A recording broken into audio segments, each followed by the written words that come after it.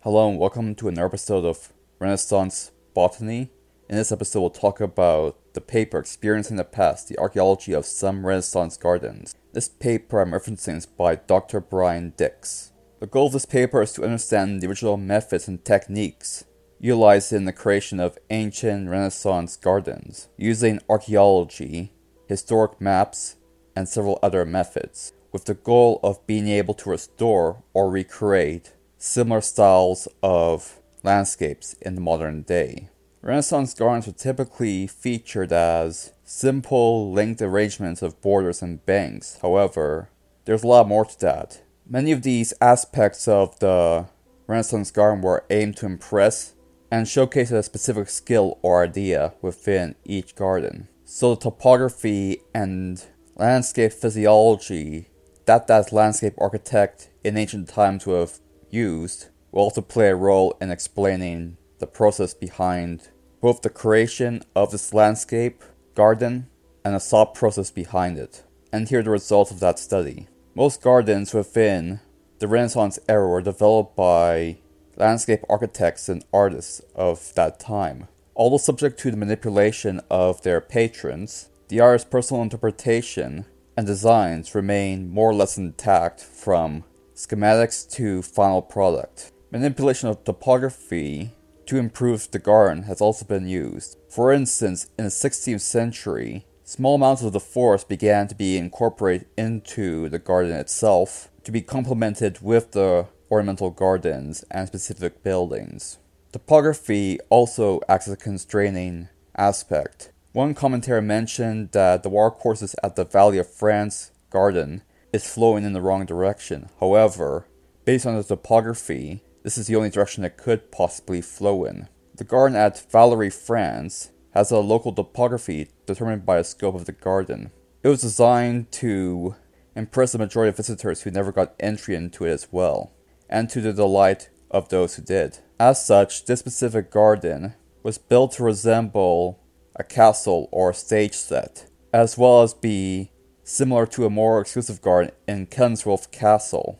Both utilized love poetry within the design and thought process behind these gardens, using scenes depicted in such poetry to create a base of which the garden should be made in the image of. The gardens of Holdenby were designed by architects to induce envy, as well as manipulating the topography to create the image of an idyllic countryside, even though it was fully designed and operated by an individual. The Lyvedon Garden was created by architects who designed the garden with a series of ascents and carefully laid out a garden path that represents a depiction of a sinner walking towards redemption. Other gardens, such as the one at Kirby Hall, was meant to be seen from the upper windows of the house, but was further altered when it became the fashion to invite people over to look at the garden. This type of garden was unique and very experimental, showcasing the creativity utilized during the Renaissance era. The garden entirely was made out of grass, with no flower beds whatsoever, relying on the shapes that the lawns were cut into to create the look and feel that the gardener was looking for. Privy Garden, however, was a completely different system, which relied almost entirely on flowers. It was recently recreated as of the writing of this paper. But back to the garden at Valerie. The garden was created to turn the entire surrounding area of a medieval castle into an expansive garden setting. This was a residence for Jacques d'Albon, as well as Marechal de Saint-Dare, as well as a spot that King Henry II dwelt. That's spelled Henri, not Henry. This garden was created by the artist Pierre Lescot. Modern archaeological studies were carried out between 1995 to 1998 on behalf of the French government to begin preliminary restoration of that ancient garden. The earliest known writing about this garden occurs in 1554 to 1558, which referred to the construction and filling up with twin pavilions at each end of a connecting gallery that divided the main pleasure ground from the other garden areas. This information was recorded by Jacques Antoinette de Coutu for eventual publication in 1578, the first volume of his book Les Plus Excellents Bâtiments de France. This design also boasted a substantial dam separating the gardens from the reservoir, or artificial lake upstream, where now dwells a field and a country lane. The dam, however, remains largely intact and still stands to a height of almost 5 meters, and is 20 meters thick. Its construction alongside a series of supporting canals allowed the use of this new device to make inhospitable ground hospitable. Initially, this landmass was damp and marshy and frequently underwater, based on pollen and plant ruminants, but after the creation of the dam, dry conditions followed, and from there that dam allowed for water to be carried through the main garden, indicating that that dam location was once a swamp that was repurposed to be a water source. The central water course was flanked by narrower channels with ground in between, as well as being flanked by double rows of trees that were known to be alders, which thrive in damp sites. A similar phenomenon happened with another part of the design for a planting that took place in the inner banks of the two streams. Further examination revealed that the garden and the dam were both being created at the same time. The filler material was made by dumping material at either side of a clay core, with the mass being held together by several strong outer walls. The wall facing the lake was built with a slight batter to withstand pressure, and the walls were made from sandstone to make it look shiny when looked upon from a distance. The wall itself was built upon a timber spreader plate, which was above a series of wooden piles, which had been driven into the marsh proper. This created a stable footing for the wall to rest on. Access into the pleasure garden proper was made via a century-placed twin staircase, which is connected by the canal proper. The staircase was flanked by various ornamental plots, with trees planted at the corners. Each component was laid out with geometric patterns that are symmetrical in themselves, although no two are identical. It appears that this entryway had 16 rectangles in total. The walls of the garden enclosure originally formed a 120 meters by 110 meters rectangle, although in modern times it's been modified to provide a new entrance at the modern street level. Several pavilions have been found at the access points in the garden, which were, until modern days, the only access points available. These access points were ornamental alcoves that presumably once contained gates. The sides of the garden were decorated with blind arcading and the open arches of a gallery. Archaeological evidence also indicates evidence of a terrace that was about 2 feet high, which in later years was filled with soil. This created a need for a series of stairs to move down to the canal. A pair of ramps could be seen near the dam as well, which may have been intended to be used by waterfowl. The slope of the walls surrounding the ramps were also designed to create an illusion of greater length when viewed above the dam. There's also fish ponds that are surrounded with white sandstone, which due to its shiny texture would accentuate the look of the garden. Now onto another garden, such as the garden of Kenilworth Castle. This Renaissance garden was made in 1575 in the heart of England. The garden was created by Robert Dudley, the Earl of Leicester. The Earl of Leicester was a big fan of Greek mythology, and the entire landscape serves as a feeder to depict different narratives. He had already owned several parks such as the Deer Park and Mere Park, both of which were vast pleasure grounds and already used as scenes of pageantry and spectacle. Outside of the gatehouse, to make the garden complete, the gatehouse was remodeled to resemble that of an ancient Greek gatehouse. A recently built lodging was refurbished for the Queen's use, and below a 12th century great tower, or keep, the garden was laid out. The keep itself was partially remodeled to accommodate a picture and viewing gallery. In contrast with the public spaces within that castle, the garden provided a very private spot filled with different narratives, sights, scents, and sounds. This is a place where the Earl and his wife spent a fair amount of time, if you catch my meaning. The garden was filled with flowers, fragrant herbs, fruit trees, made to enchant and seduce the onlooker. And within the garden itself, several different statues depicting different scenes of Ovid's Metamorphosis were built. Although the initial schematics and the writings remain intact, all that remains of the original garden is the foundation. Remnants of the foundation for a main fountain sculpture was dug up in the excavation, which contained small pieces of Carrara marble.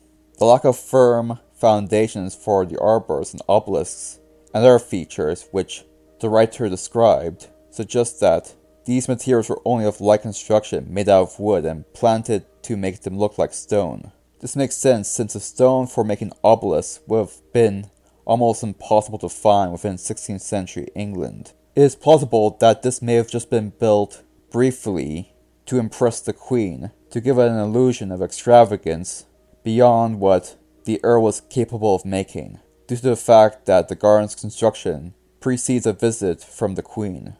There are still 3 more gardens to cover, but that'll be for next week's episode. Stay tuned for that. Hello and welcome to part 2 of the analysis of 5 Renaissance gardens.